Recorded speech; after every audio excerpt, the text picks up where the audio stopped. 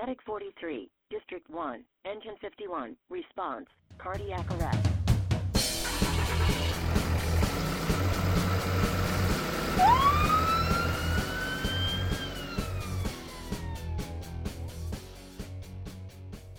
Hello, this is Dr. Casey Patrick, here today again with the MCHD Paramedic Podcast, and today we're going to talk a little bit about syncope, one of our more common complaints, and something I think that sometimes we probably take a little bit for granted. We think a lot about things like, vasovagal syncope, neurocardiogenic syncope. I want to change the approach a little bit and think a little more about the deadly emergent causes of syncope, so that we approach it from worst first, as opposed to always thinking about, is the patient dehydrated? Were they standing too long? What's orthostatics? Because to be honest, teasing out vasovagal versus neurocardiogenic versus other causes of syncope can be really difficult, even with invasive studies, lab work, hospitalizations. So what I would like us to sort of change our perspective and think more about what are the deadly causes of syncope and how can we identify those causes the quickest. First of all, I want to start with just some general rules and sort of hard and fast things that we need to do with syncope every time. And first one of those is going to be an EKG. I think in our syncopal patients, 10 years old, 100 years old, in between, I think an EKG is always necessary and is going to be an important part of our care for those folks. And I think that goes right along with the rule that we have laid out directly in our protocols, and that is syncope is arrhythmia until proven otherwise. Now, obviously, arrhythmia is going to be more likely in an 80-year-old patient with a history of cardiac disease and diabetes than it is in a 30-year-old, but the 30-year-old's risk of arrhythmia is not zero. So, again, syncope is arrhythmia until proven otherwise. Let's think about getting EKGs in all of our syncopal patients.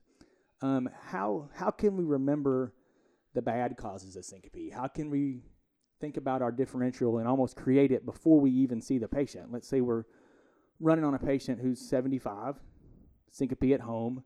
What are the things that we need to think about when we walk through the door before we even see the patient? And I'm not a huge mnemonic fan, but I think this one sort of fits.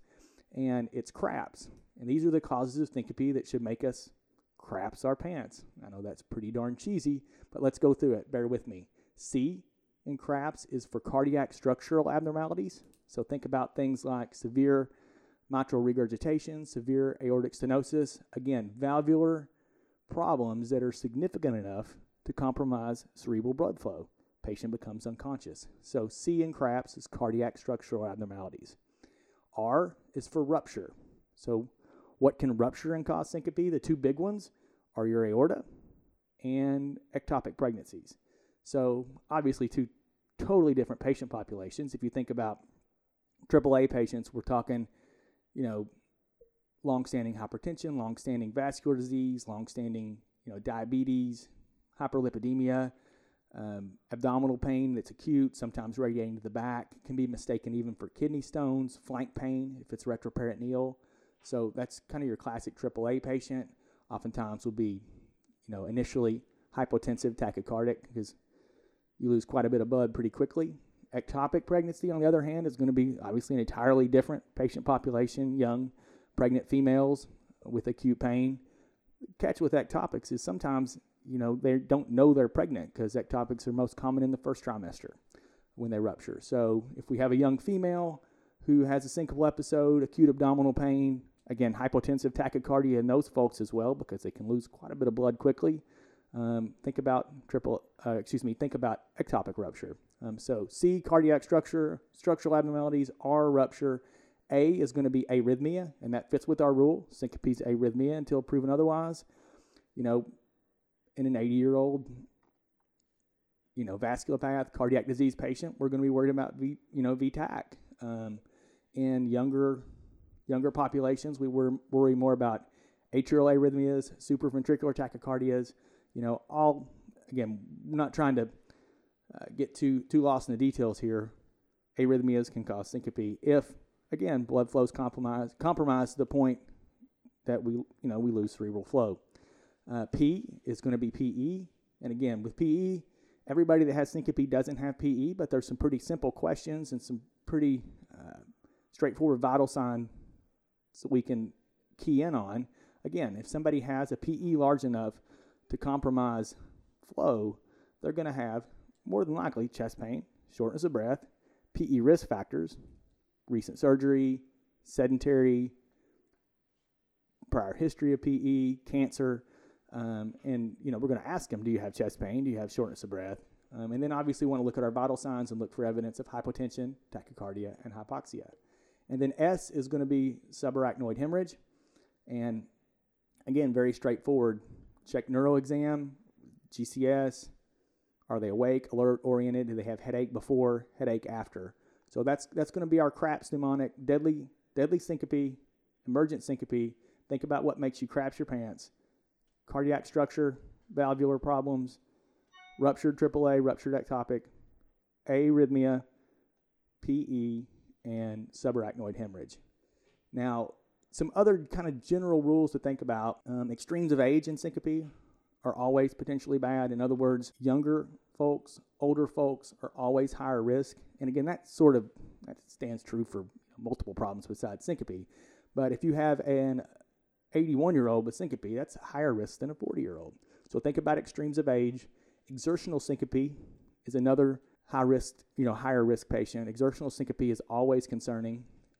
In elderly folks, the classic story: 80-year-old man, 75-year-old man out push mowing their grass and goes down unconscious.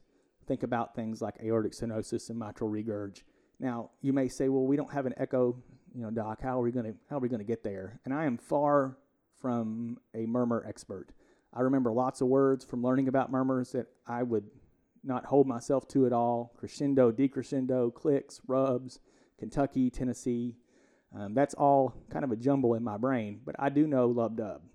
And again, think about this before you arrive on the scene, before you even examine the patient. I've got an 80-year-old push mowing. Could this be a structural abnormality? And let's think about how we examine the patient and what we're listening for. You may not be able to describe the murmur perfectly, but if you hear a whoosh that shouldn't be there, again, this is going to have to be a murmur and an abnormality structurally that causes enough flow to cause loss of consciousness, or decrease in flow to cause loss of consciousness. It's going to be pretty significant.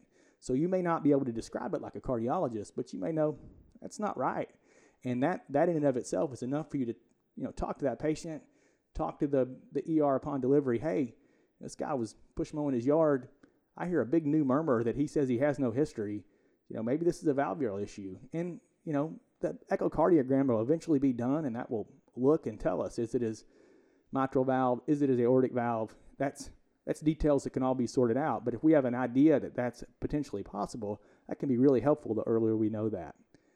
And finally, I want to kind of close with just how we approach the EKG in syncope patients. And one of the things that I think is can be problematic is that when we look at EKGs and we think about looking at EKGs, oftentimes the only glasses that we wear, or the only way that we look at them, is through ischemia eyes. And I think in syncope patients that can be problematic because very rarely does cardiac ischemia in and of itself cause syncope. Syncope, we want to look at our EKGs in syncope patients with arrhythmia eyes. And that's a different approach. So we need to look at intervals. We need to look at rate and rhythm. So there's no ST elevation in 2, 3, and F in the 30-year-old that passed out. Well, no, there's not, because the patient's 30. They're not old enough, typically, to have vascular disease yet. But in young people, think about the other causes in young people for syncope. And again, these are rare. You may not know them cold, but think about Wolff-Parkinson-White, delta wave. Think about hypertrophic cardiomyopathy in young athletes that pass out on the field. You may not know the exact pathophysiology of hypertrophic cardiomyopathy, but you may know that, hey, they can have, because of outflow obstruction, LVH. So if an 18-year-old has significant LVH, that's pretty abnormal. Because when do you typically see LVH? Long-standing hypertension. Does an 18-year-old usually have long-standing hypertension? No. Brugada syndrome is another rare, very bizarre. Don't ask me to describe it off the top of my head right now because it's really complicated. But if you Google Brugada, you can see that, hey, V2, V3, and Brugada is pretty abnormal. So you may not be able to describe it, just like you can't describe that holosystolic perfect murmur in aortic stenosis, but you may be able to say, hey, wait, this 23-year-old passed out. Precordial leads look really bizarre here. This is not your regular run-of-the-mill vasovagal. This is a little more significant. And then Brugada can be sorted out once the patient gets to the hospital. QT prolongation, another. It's tough to calculate the QT interval, age, sex. The computer has an algorithm that calculates the QTC for us. Don't ask me to pull that one off the top of my head. I can't, but I do know that the end of the T wave should be less than half the R to R. And that's one that we can all eyeball pretty easily. And if you, again, Google images are your friend here. If you take a second and Google prolonged QT interval, you can see that, oh, wait, the end of that T wave is well past half the R to R interval. I don't know if this is one that's significant, but if that patient had just passed out, it gives you that much more ammunition to talk to that patient, convince them that transport is necessary, and you can pass that information on to the folks in the ED. So I'm not going to go into describing all those EKG findings. We're going to put our list in the show notes and put some links in the show notes. And again, a picture's worth 1,000 words in these more rare EKG findings, and you can look over those in your spare time. But again, the point is not to get lost in the details of what is Brugada and what is not, or what is Wolff-Parkinson-White, what is not. The point here is to think about when we're looking at syncope EKGs, take off your ischemia goggles and put on your arrhythmia goggles and think through it in an organized, stepwise, methodical fashion. Formulate your differential and know what the causes of syncope are that can kill these folks. So in recap, what are you going to take home from this? What's the major point? I think, again, syncope is arrhythmia until proven otherwise. Don't forget to get your EKG, young, old, in between. Get your EKG, look at it with syncope eyes. Don't forget CRAPS. CRAPS is going to tell you the killers, right? Cardiac structural abnormalities for valvular problems. Again, how are we going to assess for that? Take a listen. If you hear a big roaring murmur, you're going to know it. It's going to be a murmur enough to cause flow compromise. Ruptured AAA, ruptured ectopic. Again, these are going to be clinically clued in. Abdominal pain, tachycardia, hypotension. Arrhythmia, that's why we're getting our EKG. PE, think about chest pain, think about shortness of breath, hypoxia, risk factors. And then subarachnoid hemorrhage, do a good neuro exam, ask about sudden onset headache. Again, subarachnoid hemorrhage, it's significant enough to cause flow compromise. Most of the time, those folks aren't going to be neurologically normal. And that about wraps it up for today. Think about some of these tidbits the next time you get a syncope run. Try to think about it, anticipate ahead of time. Look for those killers, think about them. Again, vasovagal syncope, neurocardiogenic syncope, going to be much more common, but we can't miss the killers. Thanks for joining us today, and thank you, Andy, on the controls as always, and we'll talk to you guys again soon. This podcast was brought to you by the Montgomery County Hospital District, Texas. Production and editing by Andrew Adams. Questions or comments, which are always welcome, can be sent to podcast@mchd-tx.org. Make sure to subscribe above to keep updated to all our future casts. Music, copyright, Kevin MacLeod, Incompetech.com, licensed under Creative Commons by Attribution 3.0.